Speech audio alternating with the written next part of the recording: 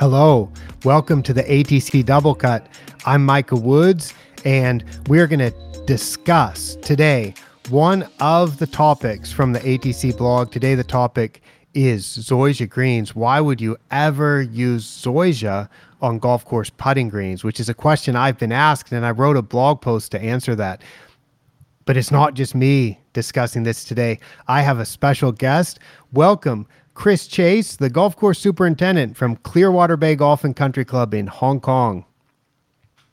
Thanks, Micah. It's good to be back on with you.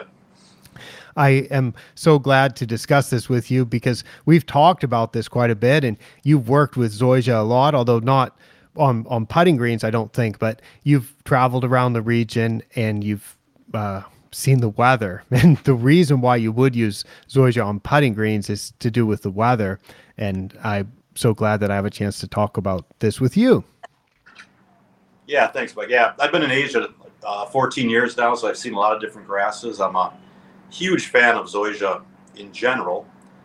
That said, I've never managed Zoysia on a green. I don't know a lot about it. I'd like to learn more about it. I'd like to learn your thoughts on why you'd want to have a Zoysia putting green.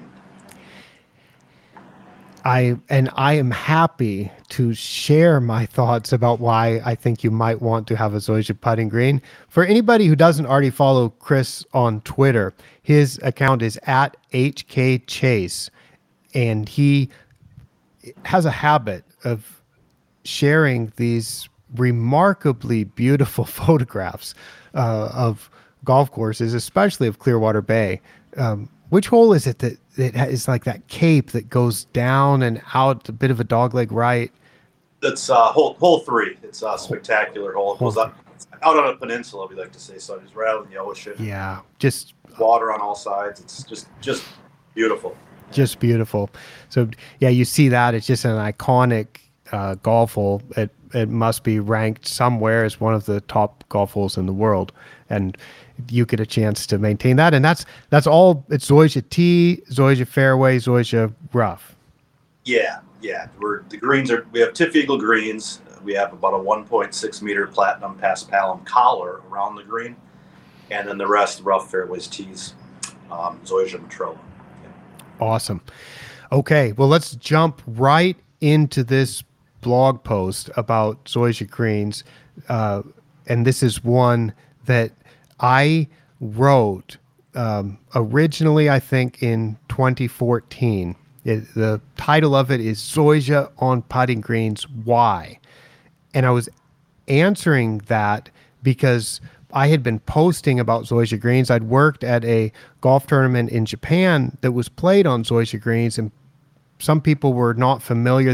They didn't realize that you even could use Zoysia on greens. And I was asked the question, why would you put Zoysia on putting greens? And I thought, well, I can explain that. Let me have a try at explaining it. The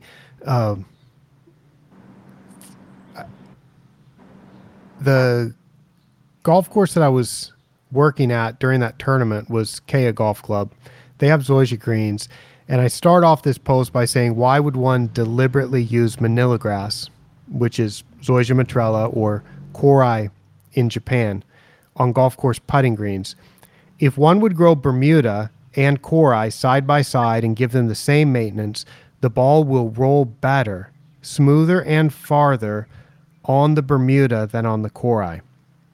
And I noted that one can manage the Zoysia. So I'm going to use the words Korai and Zoysia interchangeably.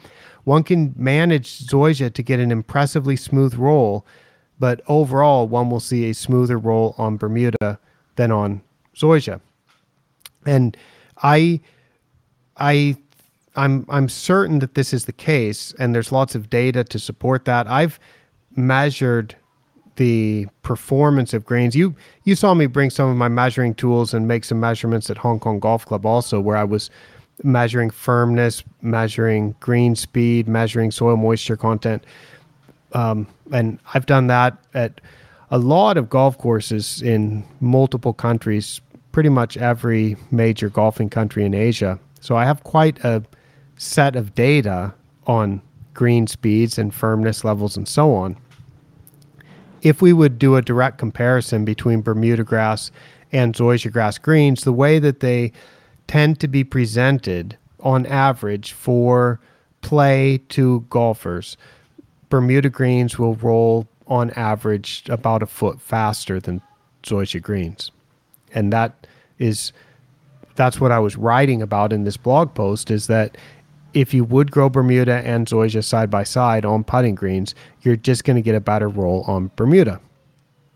And that's something that you've had lots of experience managing Bermuda, and I imagine you've seen balls roll on zoysia fairways, and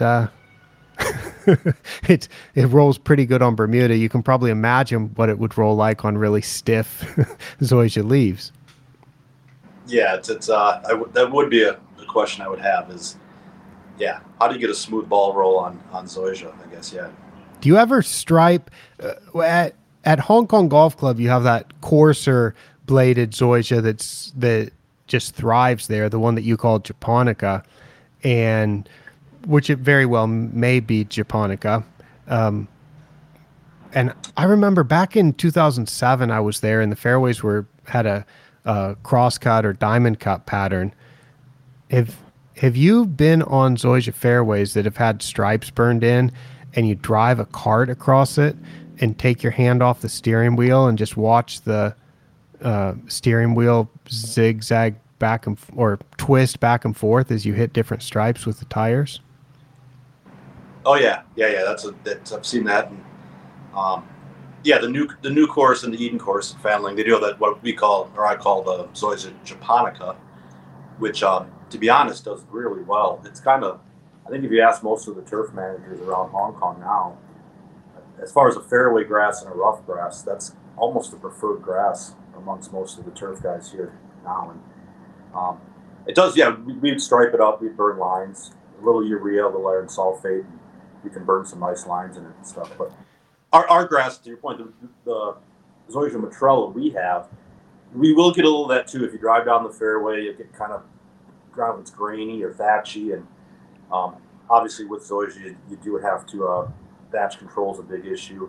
A little verticut 2-3 times a year. You do a lot of top dressing and that type of thing to try to keep the firmness, control the thatch. Mm-hmm.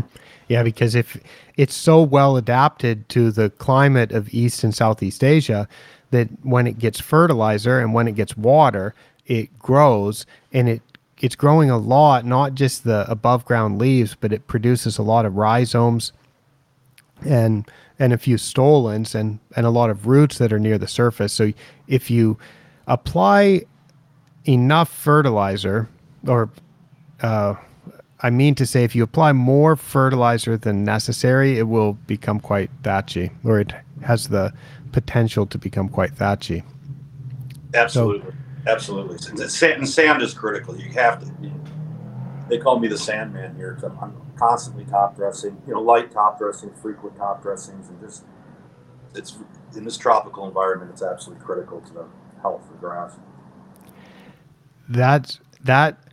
That is something that you've had great success with. Have you seen the videos that I've shown of the grass in a non-tropical environment at Kea Golf Club that hasn't been top dressed for a year, and on the putting greens and the ball still bounces just fine?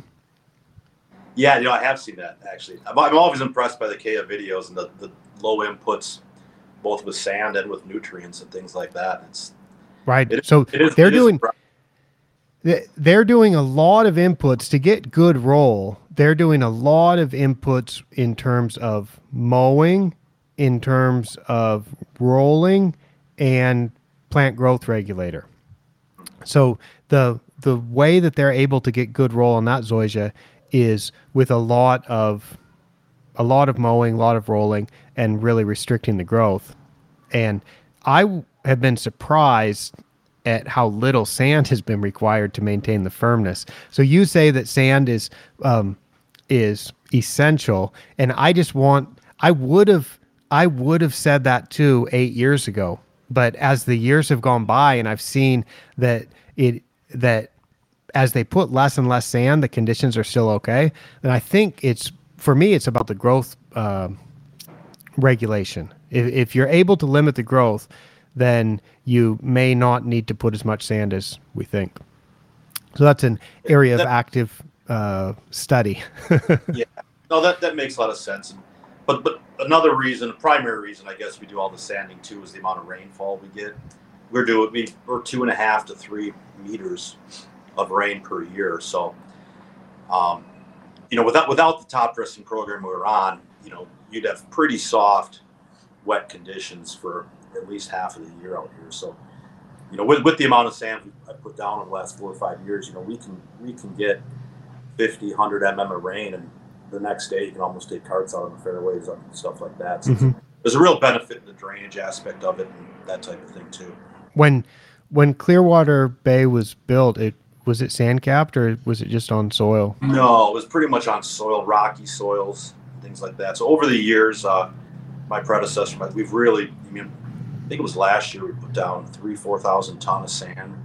So just through the year, we're trying to just build up a good sand layer, primarily for drainage, but also, for the health of the grass and firmness. And Hmm. it's been very successful as far as keeping the course kind of dry and firm.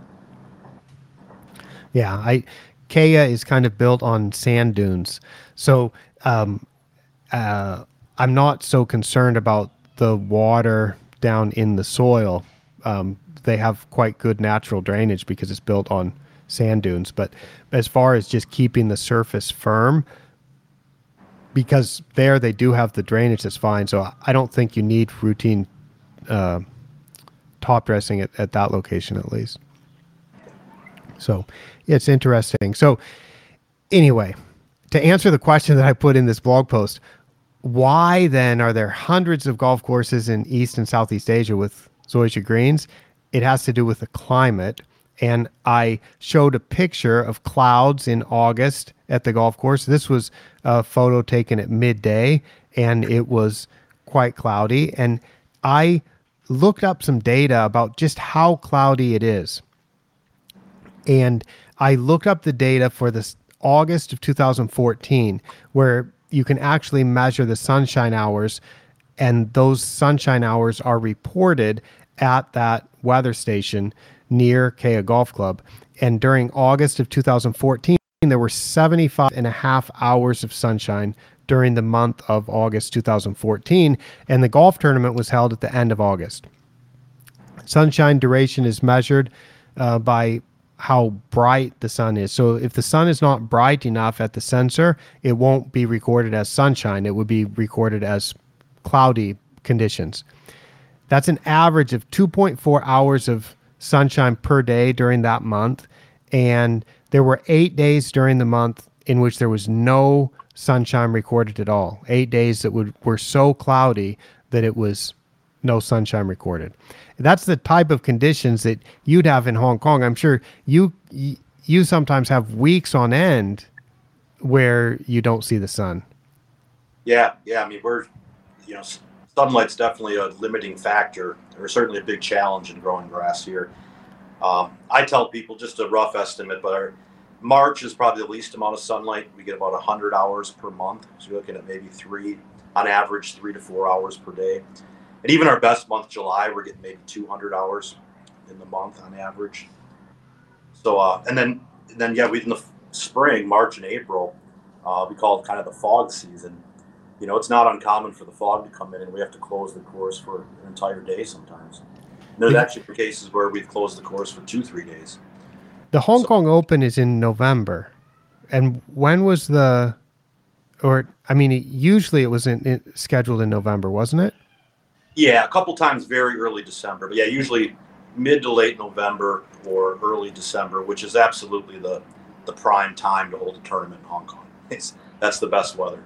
Because what if you had to do it Masters Week, the first week of April? That would be an awful time. It would almost be, Clearwater Bay would almost be a no-go. We've had talks about things, and March and April, like I said, it's too high a risk of fog coming in. So if you had a tournament, and you have 2 days of fog where you can't, when I say fog, you can't see 100 yards up the fairway. So you have to close the course for safety. And it sticks around all day?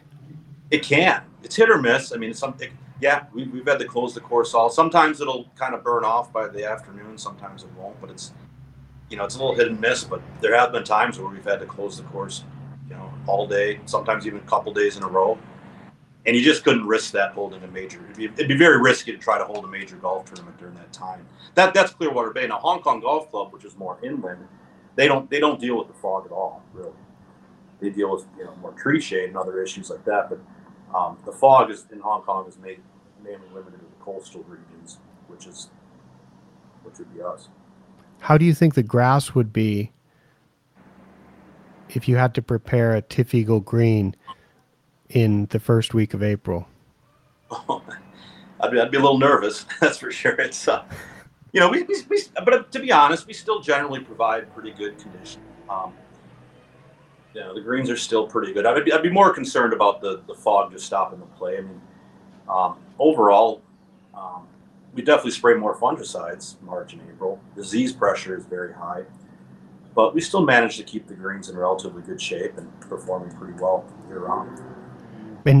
But you don't have a lot of trees around the greens, do you? Hardly any. Yeah, very very few tree issues around the greens. Yeah. Hong Kong Golf Club has more tree issues. Oh, lots more. How would they do with the tournament the first week of April in terms of grass preparation?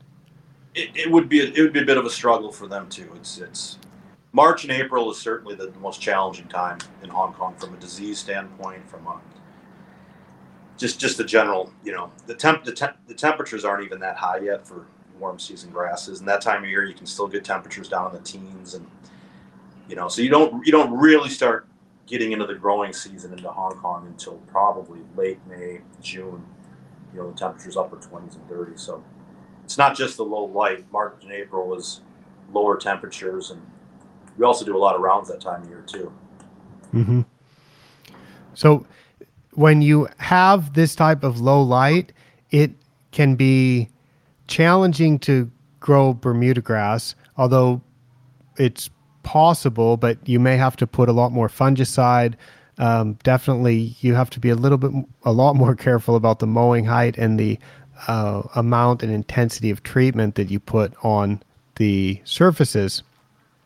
And I think just to put this amount of cloud cover into context, this is the amount of sunshine that you would have in a place like London, England in February.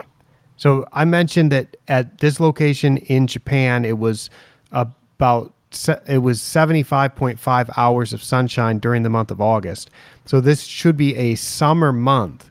But this summer month in that part of Japan in 2014 had less sunshine on average than London does in February. And my hometown of Portland, Oregon, in January averages 2.8 hours of sunshine per day. And so what happened in August 2014 was an average of 2.4 hours of sunshine per day, which is what you get when you have 75.5 hours of sunshine during the month.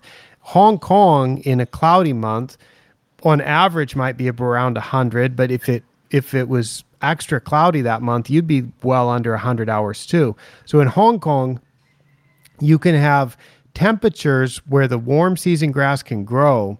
And I think it's quite problematic for ultra dwarf Bermuda grass when the temperatures are warm enough for the grass to grow, but the light is not enough for the grass to photosynthesize efficiently. And that's why you get so much disease, and it's just the grass doesn't want to grow normally.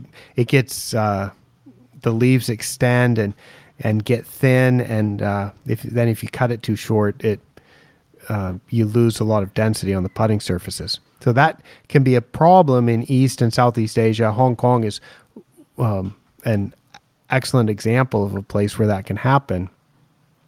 Yeah, Mike, and it's I don't know. I think you probably know this, but when I came to Hong Kong in 2008, there's 5 golf properties in Hong Kong, and all 5 of them basically had Bermuda on their greens, TIFF Dwarf or TIFF Eagle, and the local Fanling 27. And now today, 3 of them have converted over to Pass Palom. largely due to the reasons you're saying, low light, and I believe all three of them are pretty happy with their decision. We're still happy staying with the Alterdorf Bermuda. I think everyone's happy with their choices, but I do think some of the courses did pivot over to Paspalum, largely due to, like you said, it's just the low light conditions in the spring and the winter, and the Paspalum seem to do a little better under those conditions. Yeah, the Paspalum definitely does. If we flip the numbers now and start, instead of talking about hours of sunshine, if we talk about daily light integral requirements, which now we're talking about photosynthetic units. Are you familiar with DLI, or daily light integral? Yeah, a little bit. Yeah.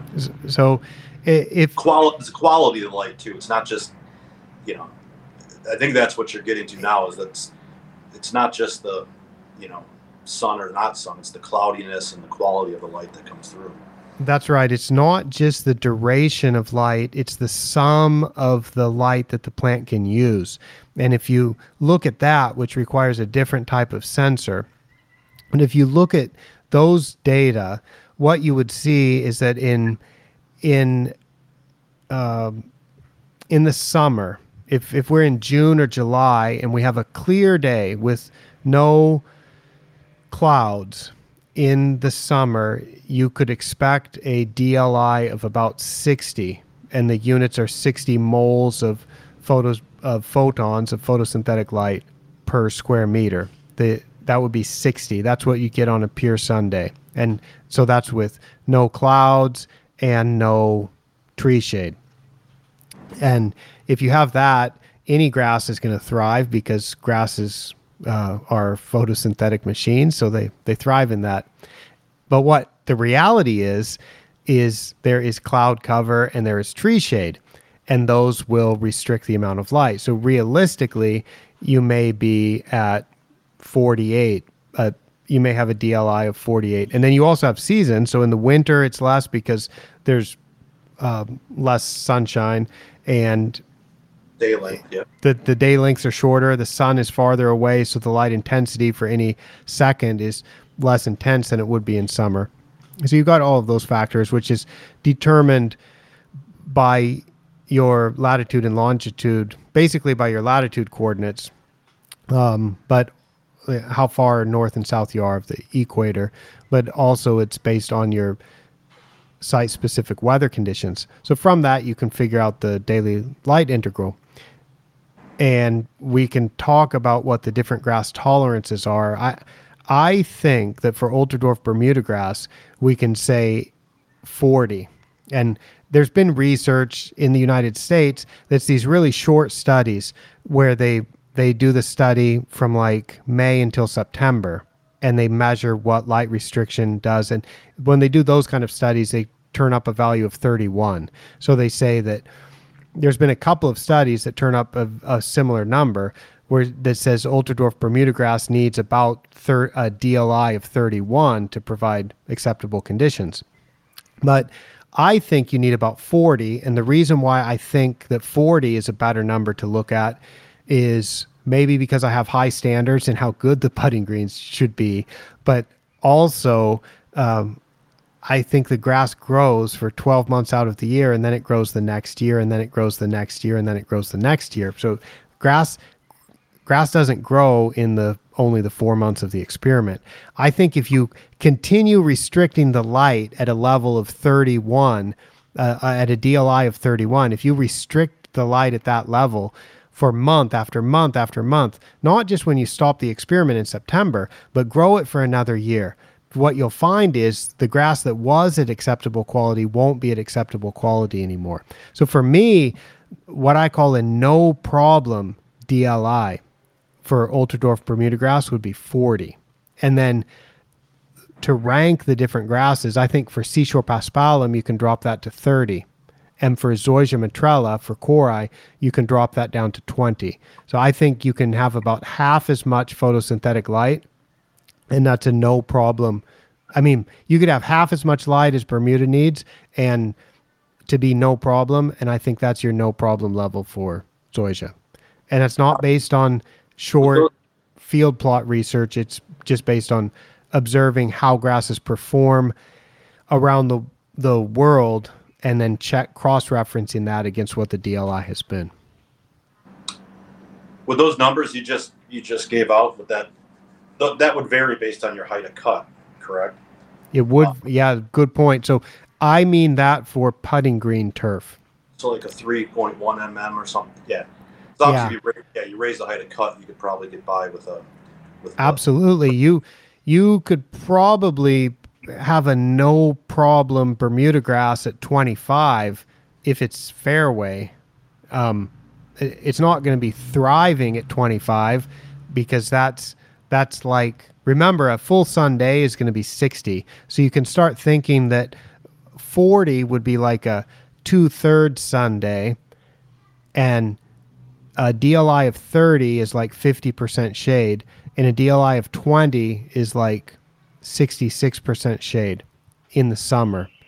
And Bermuda grass fairways, I think you can do okay at about 50% shade, but I don't want to manage Bermuda grass greens that are in shade until noon and only get afternoon sun. And that's why I think you can say that a DLI of 31 is what the experiment shows, but if you only do the experiment for 4 months and then you repeat it the next year and it's only for 4 months, I don't think that's realistic about how Bermuda grass is actually managed on greens. Right. So anyway, what one sees in Asia is some conditions where, and I didn't look this up, but I've got lots of blog posts about this, and it reminds me that this would be another interesting one to talk about how shaded places are. Places like Hong Kong in March probably have an average DLI of something in the I'm just going to guess that it's like 20, and that's quite shaded. And places like Hanoi, have you been to Hanoi in northern Vietnam? Oh yeah, many times. It's very similar to Hong Kong climate. Very similar. It's quite cloudy, isn't it? It is. Yeah, they have a lot of the same challenges we do. Yep. And so that's a place where I know there's been a lot of Zoysia used recently, and from what I understand, it's doing quite well. And that is no surprise, because in that type of climate where there is such low light conditions, the Bermuda grass, it's possible to grow it, but you just have to manage it quite well. And not everybody is managing grass as well. And in that case, the Zoysia becomes a grass that doesn't die, where you can definitely kill Bermuda grass if you don't manage it well during low light conditions. Yeah, I would agree with that. Yep. And so that's how I closed my blog post. I said, the reason for choosing Kori, Zoysia, instead of Bermuda in East and Southeast Asia is that Kori doesn't die. And I said, imagine growing Bermuda grass greens and trying to prepare them for a tournament when the amount of sunshine is less than London gets in February or Portland, Oregon gets in January, and when not a single day for a month has as much sunshine as an average day does in Atlanta. So that's something that I tried to explain why you would use Zoysia on putting greens, and the reason why you would use Zoysia on putting greens is because it doesn't die when you have cloudy weather. Yeah, that makes a lot of sense. I think if you're at a site, and specifically at a site that's struggling with Bermuda grass, why not try something different? And especially when you've got the cloud cover that already restricts the light that much, if you then start throwing tree shade into it, you can have corners of the greens or a third of the green that and you've probably seen this, where Tiff Eagle on some courses, you'll go see where under the tree shade there's bare ground or more algae, and then the other side of the green that's in full sun is normal fine quality grass. Yeah, sure, absolutely. Yeah, you get thinned out areas and algae and if if golf courses don't want to take that tree out, they can solve that problem by changing to zoysia. But the problem is when you get zoysia greens, you've got a very stiff leaf blade, so it's got quite a bit of grain. There's marketing talk that zoysia doesn't have grain, which I have a giggle at every time I see it, because you mentioned how grainy the fairways are, and you've seen that with zoysia, if you drive a golf cart across it, it will twist the tires much more than Bermuda grass or seashore paspalum will. The grass itself has stiffer leaf blades that will, if they grab a golf cart tire, they'll definitely grab a golf ball and cause that to deviate offline. So you get some notorious grain on zoysia. I think it's funny that people sell it and say it doesn't have grain, but it definitely stays alive, and that's why you use it on greens. And then here's what I think about zoysia, and I've played on a lot of zoysia greens. If you can keep the growth rate slow enough, you can cut it really short. If you have a fine bladed zoysia, it absolutely is oblivious to the cloud cover and shade within reason. So generally, in the types of climate that we'd have in Southeast Asia and the types of climate that you'd have almost anywhere in the world that it's warm enough to grow zoysia, it can tolerate tree shade and that kind of weather. So you can cut it really short. And then the leaf blades get even stiffer the shorter you cut it, because you're getting right down to the base of the plant, and that tends to be a really stiff part of the leaf blade. But then similar to paspalum, right? I know guys mowing paspalum greens at 2 mm, and yeah, it's almost like you're not going to have grain when you mow that lower, So, and they can tolerate that low height of cut because they don't need the sunlight as much. They can tolerate that low height of cut, but you have to manage the zoysia pretty intensely in order to get the green speed, because the leaf blades are so stiff that the ball doesn't roll across it so smoothly like it does Bermuda grass, which is why when you go measure this, when you put the grasses side by side, Bermuda and zoysia, and give them the same maintenance, the Bermuda will be considerably faster. And that's why I'm quite curious about, it's the reason why everybody in the region, and I think we talked about this in a previous discussion that we had, was how there's been a history of using Bermuda grass and then seashore paspalum, and now using more zoysia in Southeast Asia.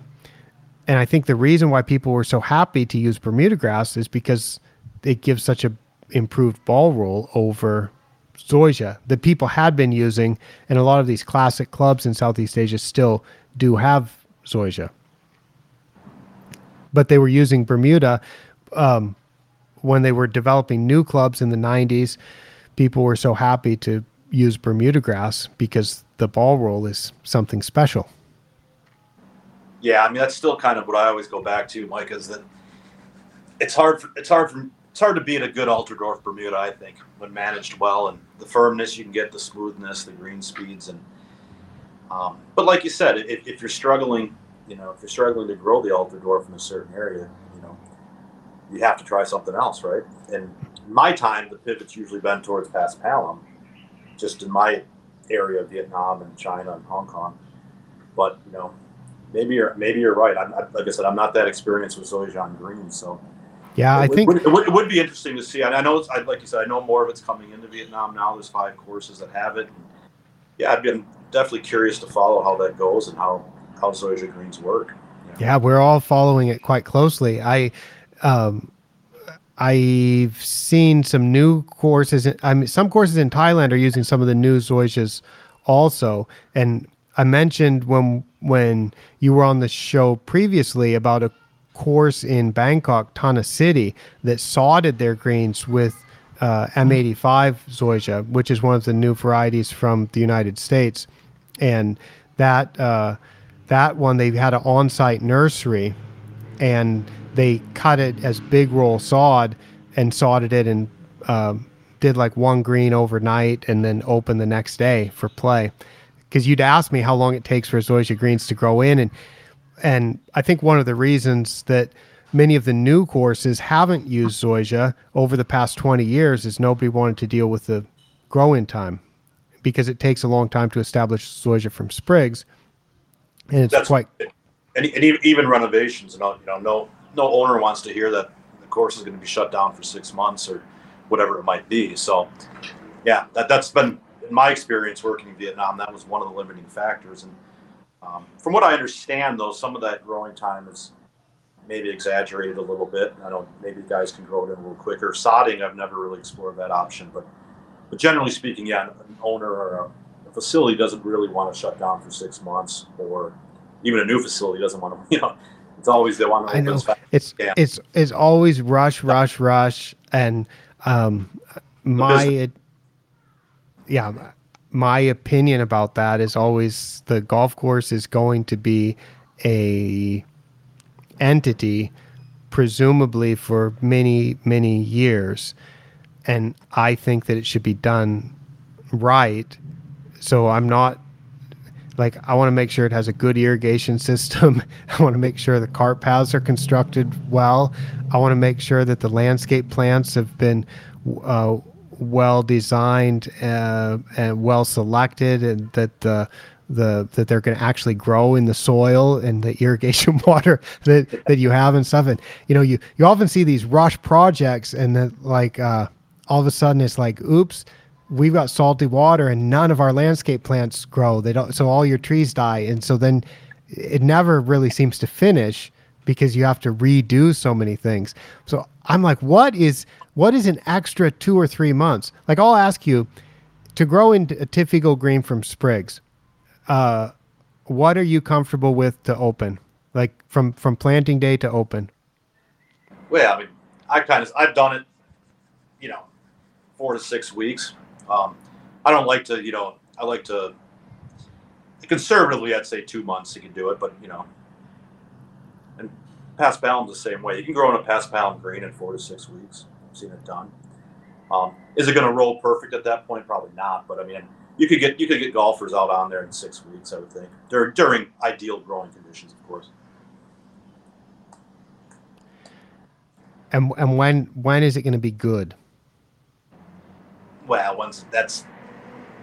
now you're talking maybe 2 to 3 months in that area. Yeah. So that's the kind of the number that, I want to do like 60 days. Like, I want at least, of course you can have full coverage and you can have people out there. You could have it open.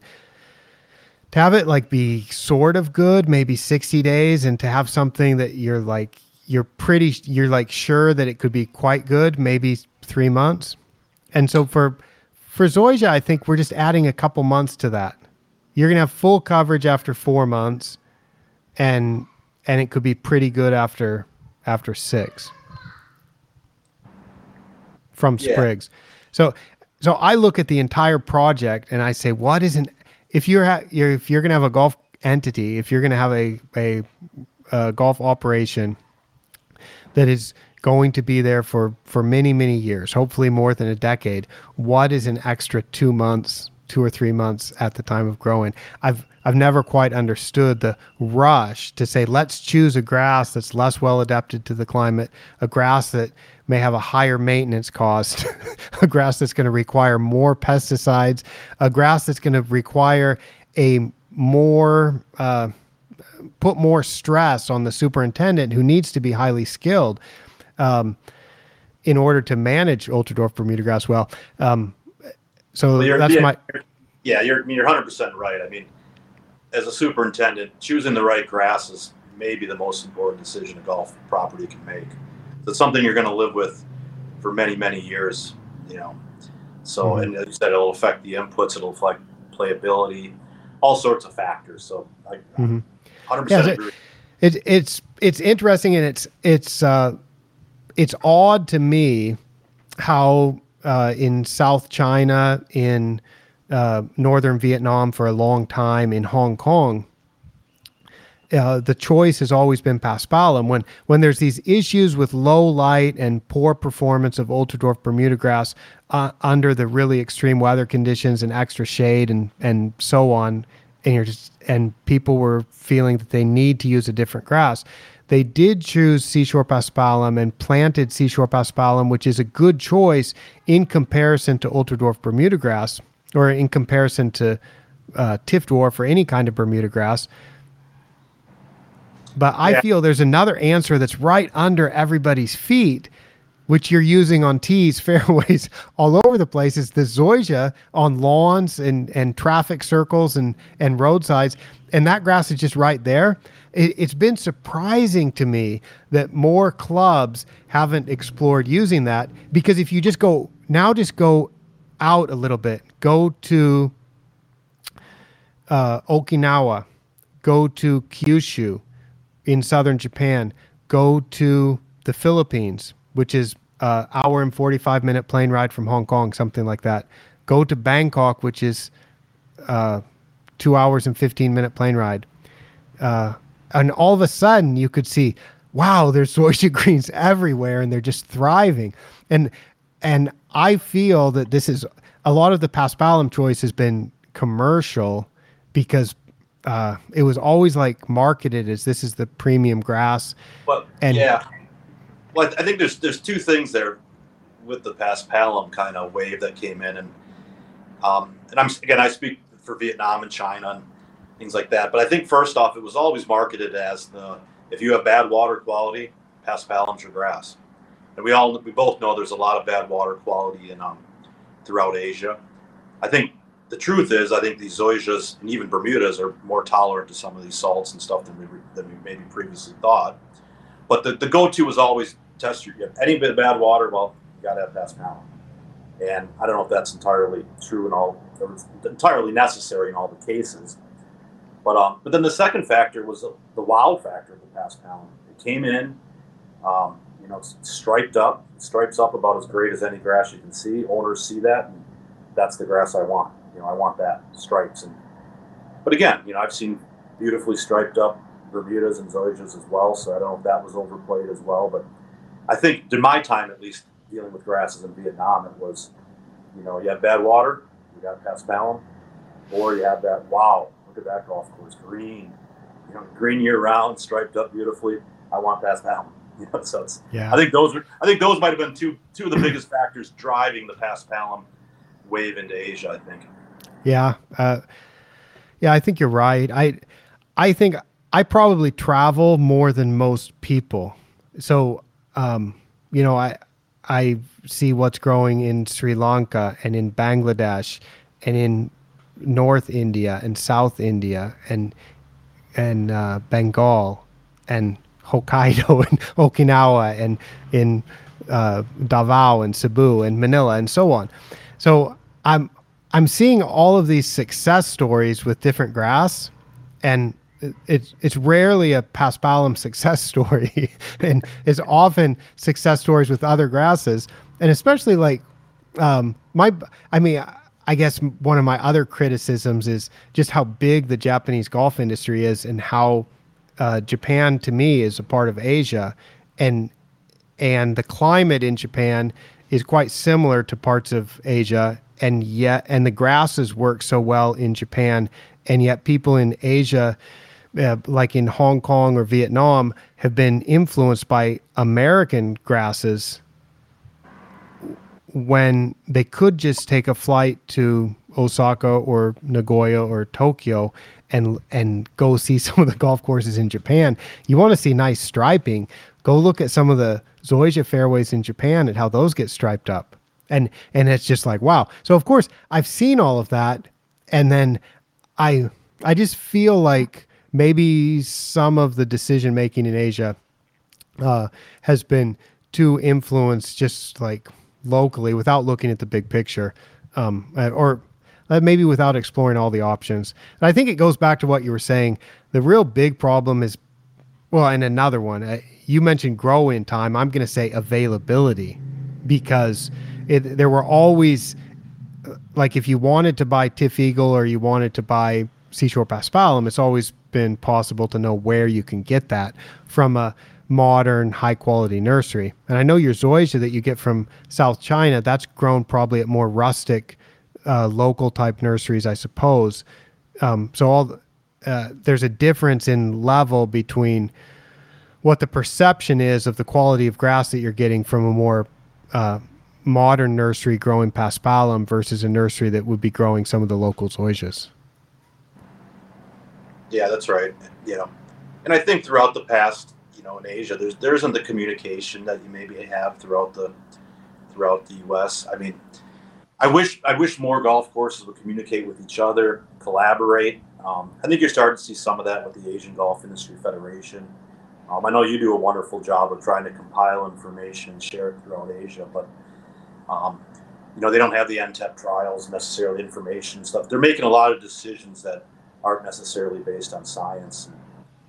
Sometimes they're just based on visual things like that, subjective reasons, and which makes it easy to do the marketing, which is like Thai Country Club. Thai Country Club looks so good with paspalum for so long, and Amata Spring looks so good with paspalum for so long that those venues are so good for marketing. So if you wanted to sell those grasses, or all you have to do is take somebody out to those places and see the grass, but nobody's looking at Amata Spring had the highest maintenance budget in Thailand by far, I'm sure, for many, many years. And I don't know what that is right now, but I'm sure that it's been a high cost place to maintain. Thai Country Club, if that paspalum, eventually it went away. I don't know. There must be a little bit out there, but did you visit Brian when he was there? No, I never had the chance with COVID, but I talked with Brian regularly. Understood very poor water quality. Yeah, they had poor water quality, but they had a lot of zoysia coming in there. So I imagine that there certainly was a huge amount of zoysia encroaching on that paspalum. So there are those kind of issues that either you have to spend a lot of money to take care of paspalum, or it can get invaded by other grasses eventually. So, and yeah, I'm just one person and I write and talk in English. So it's no surprise that the information that I share only has a limited reach. But you know what? That's what I'm trying to do with this podcast also, or with this video podcast series, is try to get people to pay attention to some of the stuff that's on my blog. Like this post about zoysia greens was originally put up in 2014, and I've been writing about this stuff for years. The first post I did on my blog, I started ATC in 2006 and had an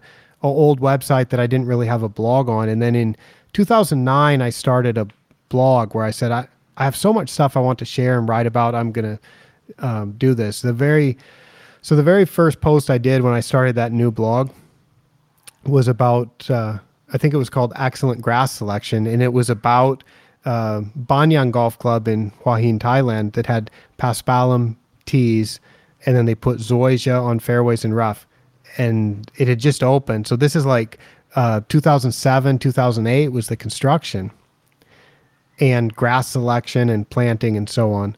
And they had Tiff Eagle on the greens. So I was highlighting that in 2009 as this is what I think is excellent grass selection. And I've been giving seminars and so on, but it always has a limited reach. But I think I'm right. Maybe I'm stubborn. And if I have an idea about something, I'm passionate about communicating it, as you would know, because we've had conversations and so on over the years. Anyway, I think zoysia has a great fit in this part of the world. You know it does. And I think on greens, I still like Ultra Dwarf Bermuda grass. I just think that to answer the question why you would use zoysia on greens, it's if it can't handle the tree shade and the weather, and basically that's the light. If it can't handle the low light conditions, the Ultra Dwarf Bermuda grass cannot handle the low light. A great choice. You bring up paspalum. I think you also can go to zoysia, which is going to be even more shade tolerant. But just recognize that the ball roll is not going to be as good as it would be on Bermuda unless you do a lot of extra work. Yeah, that makes sense, Mike. And that's, I don't claim to be smart enough to have all the answers on which grass to use where, but and my advice is to really just visit the neighboring courses, communicate with other superintendents, other experts, I guess, and try out the different grasses. Now That's that we're having this talk, I'm kind of regretting. I mean, I've been managing turf in Hong Kong now 14 years, and I kind of regret not starting up a trial green or a nursery and testing the Zoysia. Maybe that's something I'll do. But you don't really know for sure, I guess, until you plant the grass, put it in, and manage it on your site. See how it does. man, you've got some great advice. That is excellent. Yeah, and I'm always learning. So I've got some Serangoon grass, some Digitaria didactyla growing at home now. And who knows, maybe that grass, because that grass leans over, it's really flat on a putting green. So it may be that and it's quite shade tolerant too. So it may be 5 or 10 years from now, I say, you know what, Zoysia is such a hassle on greens. Why don't you plant Digitaria didactyla, but make sure you don't cut it too short or it'll be way too fast. So you just have to test it. You have to trial it. That's exactly right. And that reminds me, Bob Horan, who's at Manila Golf Club, he came there after they'd already changed from Zoysia greens to Paspalum. And that project happened in about 2007. So that was an old course right in the heart of Manila. Zoysia Matrella greens, the old style greens, and they changed it to Seashore Paspalum. They struggled with the amount of shade that they had there because they have buildings. They have like 55-story or 60-story towers that are just on the east side of the golf course. They throw too much shade combined with the weather conditions that you'd have in Manila, and those particular greens just weren't able to tolerate it. And Bob took the shadiest greens and he did some trials. He did some Bermuda grasses. He did Novatech, which is supposed to have better, and it does tend to do better in cloudy conditions. That's a type of Bermuda grass. And he did Zoysia, and he did Seashore Paspalum, and maybe Tiff Eagle too. And he did those trials for a while, and they found that Zoysia was the best by far, and then they started converting the greens to Zoysia. And now those greens are quite good. And yeah, you're right. Do your own on-site trials. Just explore the full range of options. And I feel like sometimes there's just been like, it's either this Bermuda or that Bermuda. Let's choose which one is best. Or let's choose Bermuda versus Paspalum. And I feel if people would open their range of ideas and just say, well, what are they using in Tokyo under this condition? Or what is it in Manila or in Bangkok? If people would just go a little bit farther afield and not just go look at what's working in Shenzhen versus Hong Kong or something, I think by exploring that fuller range of options, one could be more likely to get the ideal choice for one's facility. So it's fascinating. And yeah, we don't know the answers yet because now there's all these new courses planning Zoysia. We'll see.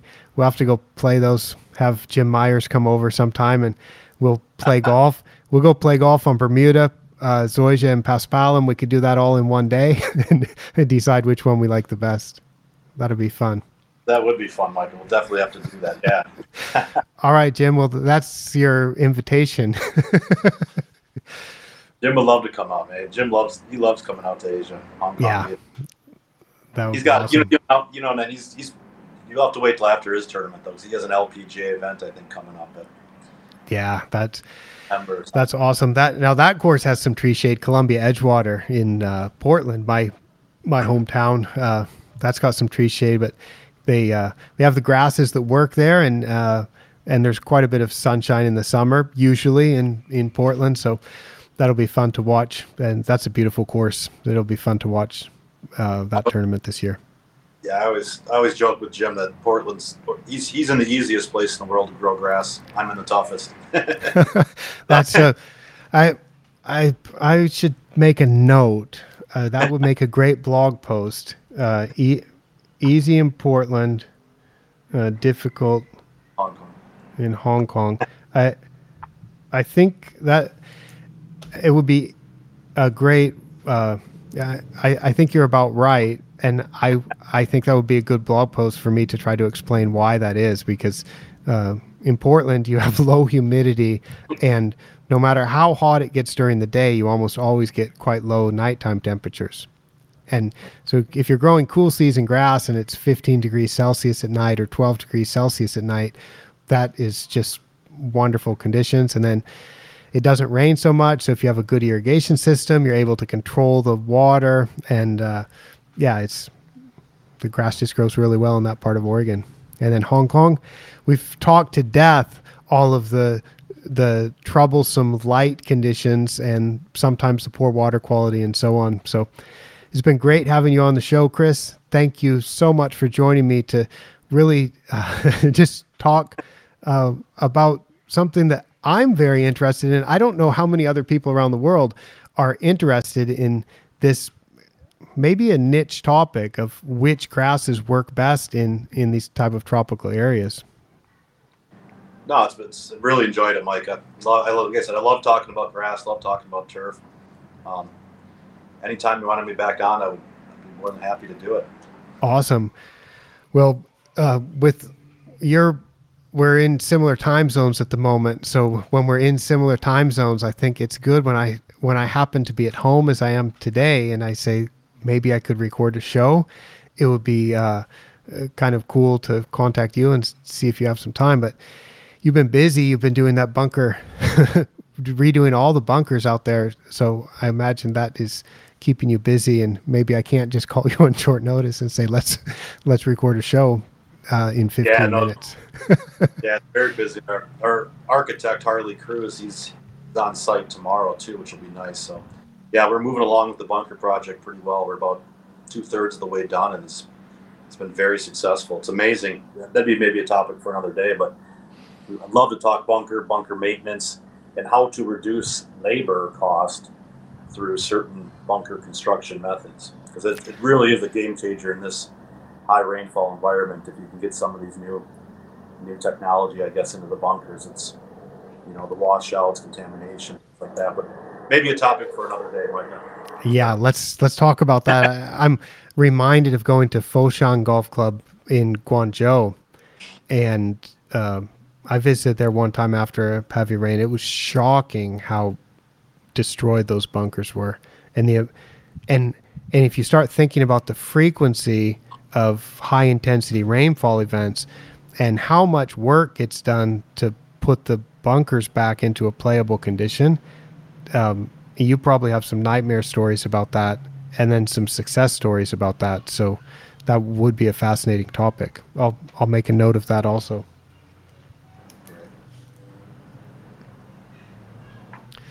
All right, Chris, thanks. I will let you go. Thanks for joining me on the ATC Double Cut. Appreciate it, Micah. Have a good day now. Yep. All right. Thanks a lot. All right, everybody. That was Chris Chase from Clearwater Bay, and he has all kinds of experience. He's been working in Asia just about as long as I have. So we've seen a lot of the same things, and I've been seeing it from my perspective here in Thailand and from the places where I travel around. And he's been seeing it really on the ground, sometimes for much of that time being responsible for actually producing good turf grass conditions, where I just observe and talk about getting good turf grass conditions. So it's so great to have an expert like Chris to talk with on the show. Thank you so much for joining me, and I'll be back again soon with another of the many varied topics that I've written about on the blog, giving it the double cut treatment to talk about it, explain why I thought it was worth writing about, why I think you might like to read about it. You can find all kinds of information about that on my website at www.asianturfgrass.com. If you haven't been to that website, please check it out, and I'll put a link to that and to this post that we talked about in the description of this show. All right. Thanks, everybody. From Yantakao, Thailand, for ATC, I'm Micah Woods.